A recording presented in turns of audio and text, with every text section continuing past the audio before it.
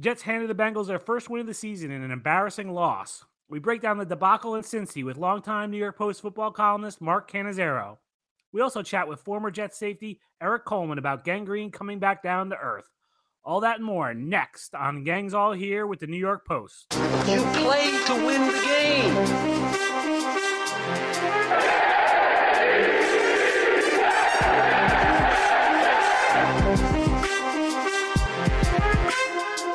Welcome to Gangs All Here, a New York Jets podcast with the New York Post. I'm your host and Jets beat writer Brian Costello. You can follow me on Twitter at Brian Cos. Subscribe to the podcast on Apple Podcasts, Spotify, or wherever you get your podcasts. We are joined today by our pal Mark Cannizzaro and Eric Coleman. Let's get the show going. Well, another embarrassing loss for the Jets in a season that's had a few of them. Losing to the Bengals 22-6. Bengals obviously were winless coming into this game, and the Jets gave them their first win, just like they gave the Dolphins their first win a month ago. So, the Jets after the game really took issue with anyone who said that they came out flat or took the Bengals lightly. That's the easy answer here. I don't think the Jets came out flat because the first drive was pretty good. It just, after that, they just seemed to vanish. And I'm not sure if they were overconfident or what coming into this game. But it was ugly, and the scene in the locker room, the scene in the locker room was despondent. There was some anger. They knew they had a chance here to extend their winning streak to 4 games, and they just came out and they played poorly in every aspect of the game: offense, defense, special teams. Everyone had a hand in it, coaching. And then the other big story in the locker room was Jamal Adams, who had a walking boot on his left foot. Jamal was very emotional, almost in tears in the locker room, talking about his foot. Said he hurt it early on in the game in the first series, but never came out of the game. I couldn't really figure out when he hurt it. I didn't see it, but he did have a very quiet game for Jamal. 1 tackle in the game, and you sort of noticed that he wasn't doing much. So I guess that explains it. And so, I think everyone's around the Jets is going to hold their breath and see what that is with Jamal and how serious it is and how much time he misses, if any. But overall, this ends that little 3-game winning streak, and the feel-good portion of the Jets season feels like it's over. So, I don't think it erases those 3 games. They still have that on their resume. They still have 4 wins this year. But it kind of ends some of the thought that we had of maybe they turn the corner. Obviously, this team is still a bad team and can lose to anyone, as they proved Sunday. I thought they committed some terrible, terrible penalties in this game, and that really killed them. They also had horrible field position all game. They couldn't really seem to flip the field on the Bengals and get to the other side, and then when they did have a good play, it got wiped out by the penalty. Overall, big picture-wise, this guarantees the Jets are going to have a non-winning season. They have 8 losses now, so they can't have a winning season. 4th straight year that they've done that. They had a winning season in 2015 under Todd Bowles at 10-6, but they've been losers ever since. And if you look back at this decade, this is the 8th time now in the last 9 years that they haven't had a winning season. There's a few 8-8s in there, but a lot of bad football, and that continued Sunday. Now they have 4 games left. Any hope that Jets fans had of, I don't even think Jets fans really had playoff hopes. There was a 1% chance going into this game, but any of that hope is completely, dashed now. And I think the bigger hope was that they could beat the Bengals, beat the Dolphins, and go into Baltimore at 6-7 and kind of make that a fun game to watch. And now that hope is out the window, and they're going to be playing out the string starting next week against Ryan Fitzpatrick and the Dolphins, who had a big win on Sunday over the Eagles. So, I'm curious to see whether, the Jets are underdogs in that game in their own building. It's going to be interesting to see when the line comes out to see what that is. But just an overall dismal performance by the Jets. And, we're going to talk about it with Eric Coleman later, the former Jets safety. I'd like to welcome in now Mark Cannizzaro, my longtime New York Post colleague, football columnist, who was with me in Cincinnati for this 22-6 Jets debacle. Who do you point the finger at the most for this embarrassing loss by the Jets on Sunday? Well, Kaz, I point the finger at everybody, to be honest with you. I am sure that Adam Gase and his coaching staff were hammering it home all week, to the Jets and, to the players not to think about the record, 0-11 Cincinnati and whatnot. And it's just human nature for teams to look at the record. They can tell us all they want, the players, that they're not looking at the record and they didn't take the Bengals lightly or whatnot. But all you do is watch the game and see how flat they were when they came out. So that falls on the coaches, but it falls on the players too. I mean, they need to police themselves. In terms of game plan, Kaz, I was really disgusted, and we discussed it in the press box during the game. I was disgusted with the game plan and Adam Gase's continual insistence on just not committing to a running game, and it particularly against the Bengals defense that was ranked last in the league in rush defense. They were allowing 166 yards rushing a game, 4.9 yards per carry. And when the Jets did run the ball early in the game in the first couple of series, they were getting 5, 6, 7 yards a carry, and that, I'm not even talking with large holes. They were just, the offensive line was blowing the Bengals front seven out, and yet in the entire game, Gase called for consecutive running plays 3 times the entire game. That's inexcusable to me. I mean, that's just bad coaching. That's just being stubborn because, as you and I have talked about, he's very, very, seduced and by the passing game, and sometimes you just gotta. All Gase, in my opinion, had to do is manage this game, not make not make mistakes. Obviously, there were some drop passes early in the game, but manage the game, run the ball, make the Bengals stop the run, which they could not do early in the game, and yet Gase continued to try to throw the ball instead, and some drives early ended because of that. And in my opinion, I think they would have kept drives going had they run the ball more. So that really bothered me a lot. And he didn't really own up to it after the game at all. He just said, well, it's just the way the game went.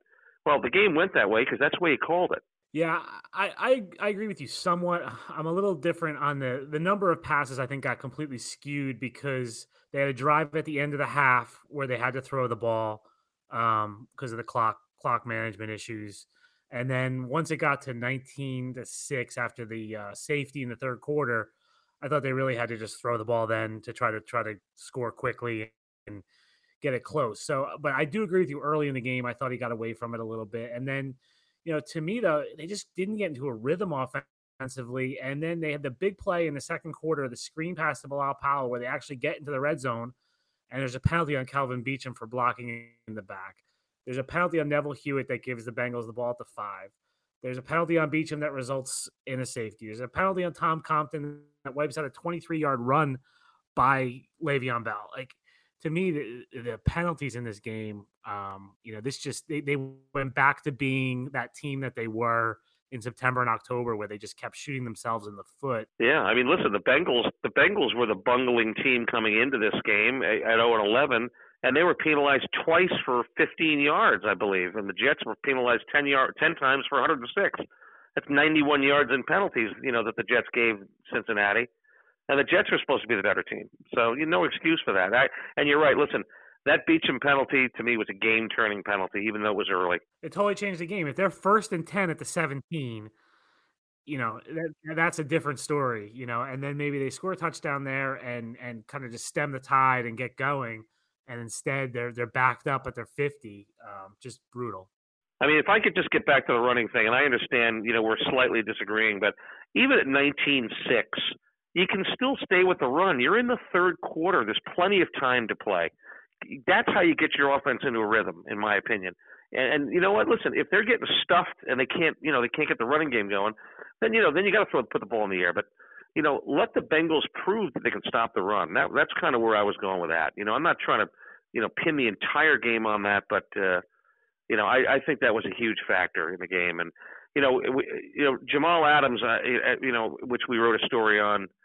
He said he got hurt on the first series of the game. He had the quietest game certainly this year that he's played. He had 1 assisted tackle on a stat sheet. They blitzed him a few times. He never got near Andy Dalton. It was clear that something, just wasn't right, and he acknowledged that after the game, even though he never came out of the game. But that was a huge factor because you kind of, in a game like this when the team is less listless, you almost feel like, I kind of kept waiting for Adams to make some sort of inspirational play to kind of get them going. and it never happened. And as it turned out, whether who knows how badly he really was hurt, but clearly, he wasn't the same with a left foot injury, which we don't really know exactly what it is at this point. But that was one guy I kind of felt like, maybe he's going to, fire them up with some sort of big play. That just wasn't there all game either on defense. So it just was lackluster across the board. Yeah, I mean, you've covered a lot of bad Jets losses in your time covering this team since the late 80s, early 90s. It's amazing to me they have this 3-game winning streak, but it's bookended by a loss to the 0-7 Dolphins and a loss to the 0-11 Bengals. They're the first team that's ever lost to two 0-7 teams that were at least 0-7. Just do you know what to make of this team right now and who they are? I don't, and I thought I was getting a beat on it a little bit leading into this game, because I really thought now when they got they seemed like their offensive line had stabilized a little bit. You try not to make excuses, but listen, I mean, they lost Gase they lost Sam Darnold for 3 full games, and maybe he wasn't even right in the opener with the mono, and the offensive line has been a disaster all year. And they just seem to have stabilized a little bit offensive line wise. The defense has been playing pretty solid. Obviously against the run, they're still ranked number 1 in the league. And so I thought I had a handle on them. And frankly, as I wrote my column after the game on Sunday night, I'm kind of chastising myself for buying in, to be honest with you, because I'm sure there were a lot of Jet fans who did buy in, but there are also a lot of Jet fans who watched this team for a long time, as I have, who had the defeatist attitude going into this game, feeling, well, this is going to be just like the Jets to lose this game. I'm more of an optimist. I try to like that kind of defeatist attitude. But hey, listen, those Jet fans who were expecting the Jets to lay an egg today were spot on, and shame on people like me who bought in and actually thought they might keep this winning streak going and maybe beat the Dolphins next Sunday, and all of a sudden they're 6-7 going into a Thursday night game in Baltimore, which they probably would have little chance to win anyway. But at least it's interesting, into mid-December. But now we're back to this 4-8 slop, and it's garbage time the rest of the way, and that's a shame for Jets fans, and it's kind of a waste of all of our time, to be honest with you. And now the Dolphins come into MetLife next week, coming off of a game where they beat the Eagles. I didn't see any of that game, obviously being at the Jets game, but seeing the final score was shocking. And old buddy Fitz is doing it again. Jets could easily lose that game. There's no game that the Jets can't lose. Fitz is going to be 2-0 against the Jets this year. That'll just be another stain on a miserable season. Yeah, I think, to me, you're right. It would have been fun if they were 6-7 going into Baltimore. I think now what you want to see if you're a Jets fan is, can Sam Darnold right himself? It looked like he was rolling in that 3-game winning streak, especially last week against Oakland. He didn't have a bad game against the Bengals. He just wasn't. He didn't have a good game either. No, you know what he didn't do, Kaz? You know what he didn't do today? He didn't elevate the guys around him. And a star quarterback will do that. And we talked about it in the press box after the game when we were kind of sorting out what kind of stories we were going to write. And frankly, I was going to write a sidebar story on Darnold, and he kind of had a nothing game. He didn't really play poorly, but he didn't play really well. And if he's going to be the kind of franchise guy that they want him to be, not to pin this in any way all on Sam, but you know what? If a guy's going to be a star, he's going to elevate the guys around him. And you know what? He was off on some passes today. He also had some, in Sunday, but he also had some passes dropped. 3 in the first drive. I believe there were at least 4 overall in the game, possibly 5. Robbie Anderson dropped a touchdown pass that he had both hands on in the first quarter, the first drive of the first series of the game. Sam underthrew it a little bit, but Robbie should have caught that ball. But yeah, to me, writing about Sam today, no turnovers, but no touchdowns. He just didn't. He didn't, like you said, he didn't elevate them. He didn't put them on his back and carry the team at all. So to me, that's the last 4 games of the season is the story of what you Sam as the season ends. Bill Parcells, who I covered for years as a Giants coach and a Jets coach, always talked about the two things that quarterbacks are measured by are how many times he gets teams in the end zone and how many times they win. And Sam failed on both those counts today. Yep. All right, Cam. Well, I want to let you go, and good luck getting back east from Cincinnati. It's going to be an adventure with the weather, but thanks for joining us tonight. Could be a long day in the airport on Monday, Kaz. See you there. After a pitiful Jets loss, it's time to hear what the fans are thinking in our weekly check-in from the fans with our riled-up producer, Jake Brown. Dear Jets, the 0-11 Cincinnati Bengals, 0-11? You know what? Cut the damn music. I'm pissed off. Congrats, Jets. You are the only team in NFL history to lose twice in a season to a team 0-7 or worse. First, you lost to the 0-7 Dolphins, and now the 0-11 Bengals. If there ever is a franchise to do it, it's you. Wipe that 3-game win streak off the board. It means nothing. You are 4-8. Your playoff hopes are deader than my chances of getting with Margot Robbie, and the final month of the season will be miserable to watch. Adam Gase can take a suitcase and walk to New Jersey from Cincinnati. Game plan? There was no game plan. The offense was as lifeless as me at a salad bar. The offensive line couldn't block someone on Twitter. They couldn't block a leprechaun if they were Yao Ming. They gave Sam Darnold less time than my rap career. Run game? There is no run game with the Gase offense. He's got no O-line, he's got no faith in Le'Veon Bell, and he didn't have faith in the Pro Bowl running back the moment the team signed him. Year after year, the Jets franchise makes our lives miserable. They win a couple of games here and there, they show some semblance of life, and then they hit us with a hard case of reality. They remind us that it's been 50 years since this team won a damn Super Bowl. Hell, it's been 50 years since they made the freaking Super Bowl. It's a complete embarrassment how this team continues to underachieve. We all put on our clown noses and act like we're the next act at the Ringley Barnum Bailey Circus and just keep rooting for this team and chanting, Jets, Jets, Jets, Jets. This team drove Fireman Ed to nearly quit. Tell the Jet Man to change the damn chant to MESS, mess, mess, mess.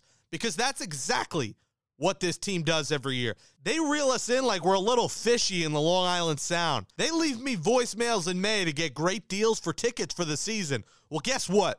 The only deal you can offer me is to pay me to go see this team live. Because the constant misery is unacceptable, and I am sick of it. Bartender, get me a drink from the fans. I'd like to welcome in now a man who spent 9 seasons in the NFL, 4 of them with the Jets, Eric Coleman. You can see him on Jets late night Sunday nights on CBS after the 11 p.m. news. Eric, what do you make of this debacle in Cincinnati on Sunday? It was definitely disappointing. To sit there and watch. It seemed like there was a lack of effort on defense. Cincinnati just out physical the Jets in every aspect of the game, and it was very disappointing. They just continue to give up chunk plays. Whether it be 15-yard outs. Third downs were no problem. There wasn't much pass rush. Offensively, they never really were able to get into a rhythm, and it was disappointing to see, especially coming after the 3-game win streak. Their confidence was high. To see the Jets come out as flat as they did, it was hard to watch.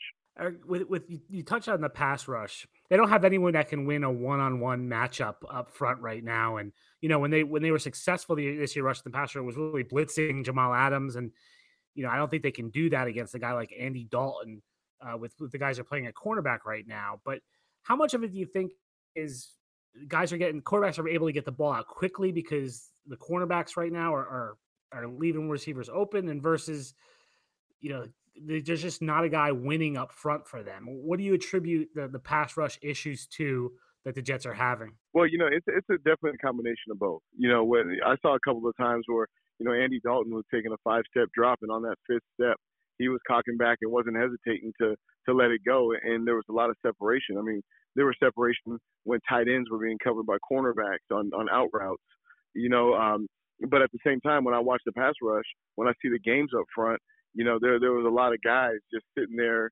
I call it playing patty cake. They were just standing their ground, not getting penetration, not beating their man. And you have to beat your one-on-one matchup if you're going to win at any level. I don't care what team, what scheme that you play in. if you have a one-on-one, you at some point you have to start winning those matchups, and the Jets weren't doing it today. Yeah, they had 2 quarterback hits in the game, and one was Steve McClendon on the one sack they got in the third quarter, and the other one was Brian Poole blitzing off the edge. So 2 quarterback hits and only one by a defensive lineman.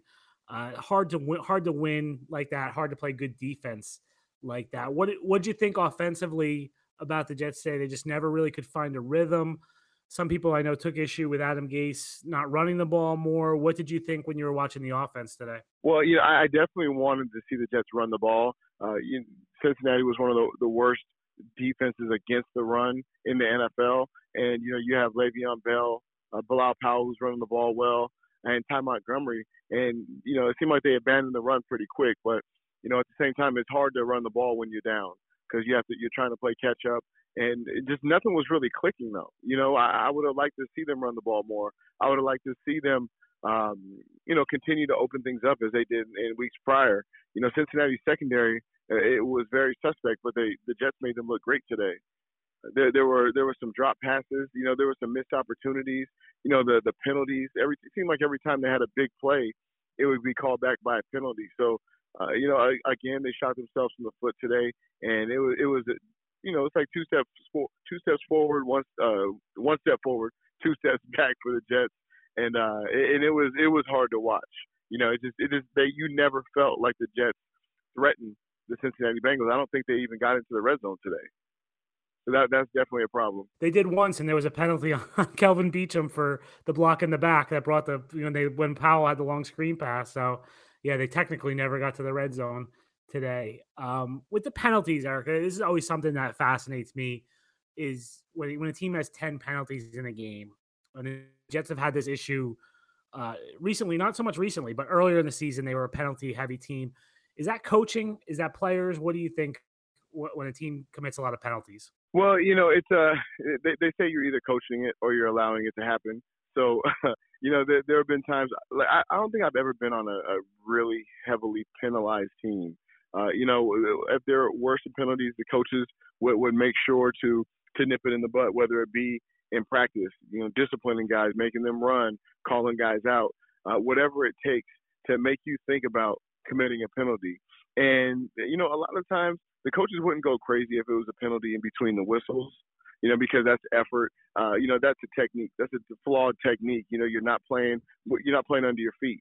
Whether you're holding as an offensive lineman or whether you're grabbing someone as a defensive back, you're not playing within yourself, and that's a technique thing.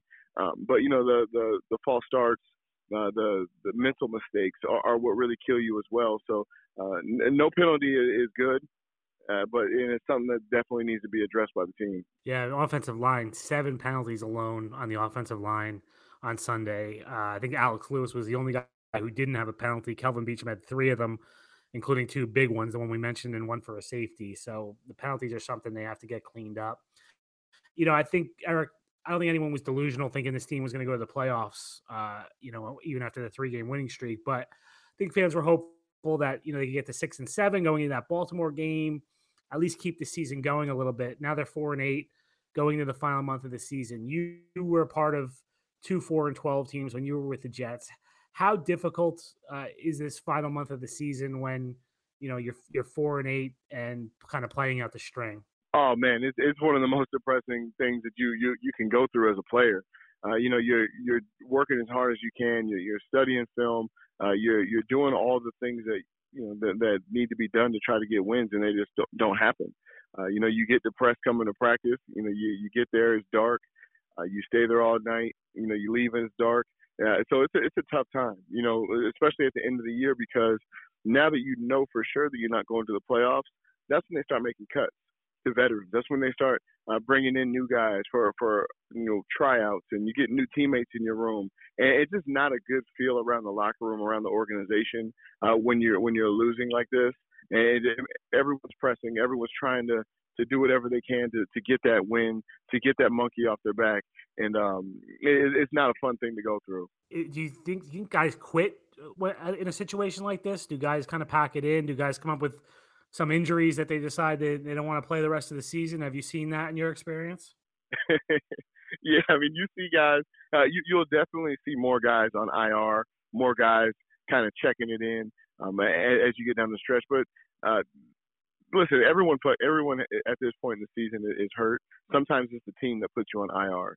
Sometimes they want to activate some more players and give them opportunities, and that's the reason why you go on injury reserve. But as far as quitting when you're out there playing, I never really saw that. If you're going to be out there, you're going to be practicing, you're playing for the guys next to you, so you're going to give your full effort. You're going to get somebody hurt or get yourself hurt. So jobs are still on the line. Whether it be coaches or players. So once that film is on, everybody's giving their best effort. But it's definitely a depressing feeling. It's definitely a defeated kind of feeling when you just know that you're not a good team and things aren't going right. What will you be looking for when you watch these last 4 Jets games? Heading into the offseason, obviously we talked about, the playoffs aren't realistic, but what do you want to see from the Jets in this last month of the season? Well, obviously, when things aren't going well and they'll do the last month of the season, you want to see effort. You want to see guys who are fighting, whether it's good or bad, which I don't think that's going to be a problem with this team.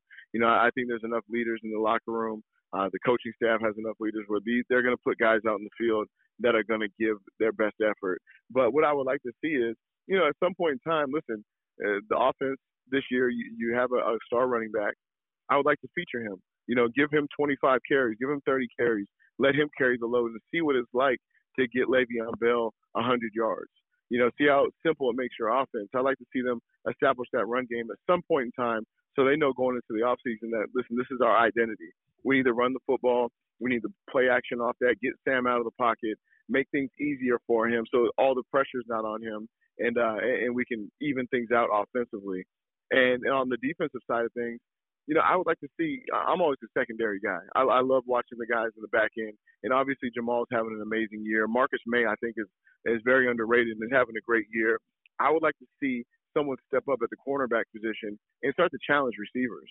There's a lot of times where guys are playing not to get beat as opposed to challenging receivers and knocking balls down and being in tight coverage. At the end of the year is when it's more difficult to throw the ball deep. It's more difficult to hold on to the ball. How about you force some turnovers? Have some fun out there and show that spirit, show that promise that all these Jet fans are looking for. Going into the season, I don't think I know I didn't expect the Jets to make the playoffs. I had hopes, but I thought 7 wins would be a great year for them. And if they had a great, if they stole one, maybe they get 8. But, to be in this position right now is definitely disappointing, and you want to see some progress at the end of the year. Yeah, I think Greg Williams done a good job hiding those cornerbacks recently, and it helped when he was playing Dwayne Haskins and Daniel Jones. But I thought, Andy Dalton, and when they played Fitzpatrick a month ago, these veteran quarterbacks can figure it out when those guys are afraid to contest balls, and they were picking on them. There was a period today where Andy Dalton was just going after Arthur Marlette all day. So I think you're right. It's going to be interesting to see if those cornerbacks can step up their game a little bit. And they got Fitz again next week who will detect the weakness if it's there. Curious, Eric, you're with Herm Edwards first with the Jets, then Eric Mangini. The Jets have kind of gone through a transition here from Todd Bowles to Adam Gase. What is that transition like as a player when the head coaches change? And tell us specifically, those were 2 very different guys, what it was like going from Herm to Eric. Oh, that was tough. You talk about, being drafted to a guy like Herm Edwards, who's, the ultimate players coach. He was a leader. Listen, he's a leader of men. He really was concerned about you developing as a man, both on and off the field, and as well as a player, and someone who you really felt like cared about you. And then, going over to Mangini, when he first got there, he was trying to establish his way, so he was very cold. He was, unapproachable. And he was great with the X's and O's, but his communication skills were terrible, to be frank. And guys really struggled with that transition. But, later on you get to adapt and you get to know Eric a little more and understand that he does care. He does want guys to win. And then you start losing, and things change because now he has to get guys out of there. So it was a tough transition. It's always tough when a new coach comes in because they want to get their guys in. They want to create their atmosphere, their winning kind of atmosphere that they're used to, that they're accustomed to. So some of those guys who are staples on your team, who may be leaders, sometimes they fall out of favor with that coach, and it's hard to see them go through times where you feel like they're done wrong. You know, there might be a player who, you know, is a star, and now he's not playing on the team. And so now it creates animosity, it creates division, and it's important for guys to stay together through those transitions. Do you have a go-to Herm story that you like to tell at parties when people ask you about Herm Edwards? I have a bunch of Herm stories. Herm Edwards is literally my favorite coach, you know, of all time. You know, he was a guy that I remember when Jonathan Vilma and I, you know, we were both rookies playing a lot, you know, starting on the defense, and we would stay after and watch film together. And I remember Herm coming into our meeting room and kind of giving us the education on, like, the history of the game as African-American men playing this game and understanding, you know, our roles and where we were and how far that we've come. And it was really good because, you know, Herm was a guy that really wanted to be a teacher. He wanted to teach us and have us respect the game because he's all about that shield and all about the integrity of the game. So that was one thing that always resonated with me. Another thing that resonated with me was we got to training camp, and all of a sudden Coach Herm was like, just started yelling at us in this meeting. We have a team meeting. All the guys are laughing, you know, because they're happy to see each other. And he's like, listen, you guys, leave your girlfriends alone. She's with Jody right now. And he starts going off about how you had all this time with your girlfriend. Now your girlfriend is with Jody. I don't want to see guys on their phone between meetings calling their girlfriends. This is football time. This is Jody's time with your girlfriend. And you would look around and you would see some of the young guys start to panic and call their girlfriends because they literally thought that their girlfriend was with some other guy while they're in training camp. But it was a fun joke that he would play on the young guys. Yeah, he's doing well at Arizona State now, and I think, you know, the college game is perfect for him with what you're saying. You know, the way he's a teacher and cares about guys so much. It's fun to watch him now, what he's doing at the college level. It really is. And, you know, I'm a Pac-12 guy, so, you know, I get to watch him quite a bit. And, you know, I stay in touch with guys like Kevin Mawai, who's on his coaching staff, Antonio Pierce. He's got a great coaching staff over there, and they're having a good time playing ball. All right, Eric. Well, I really appreciate you taking the time to join us. You can follow Eric on Twitter at Eric Coleman. You can catch him on Jets late night Sunday nights on CBS after the 11 o'clock news. One last thing, Eric, you do a lot of work in the community away from the game. Tell us some of the stuff that you're doing community-wise right now. Well, right now we just got done with the Jets, feeding a lot of different families, some youth in Harlem, in the Harlem community, and food for New York Food Bank.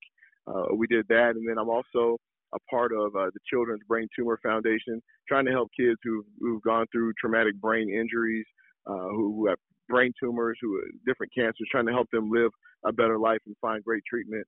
I'm also very, very much involved in the drug addiction space. You know, I had a tough time growing through that when I was a kid with my parents, so I try to spread the word and let kids know that, you know, there's a better life than what you see ahead of you. And for people who are struggling with drug addiction, try to find solutions for treatment for them. So those are some of the things I like to do in the community, try to use my platform to raise awareness for other causes. Great stuff, Eric. Well, I really appreciate you giving us some time tonight to talk Jets, and we'll talk to you soon. All right, thanks so much for having me. Have a great night. That's a wrap for Gangs All Here, our New York Jets football podcast with the New York Post. Thanks to our producer, Jake Brown, for making it happen. Subscribe to the show on Apple Podcasts, Spotify, or any of your preferred podcast platforms for the best Jets content out there. You can find more Jets news by signing up for our daily New York Post sports newsletter and by visiting nypost.com. We'll be back Thursday getting you ready for the Jets matchup with the Dolphins. See you then.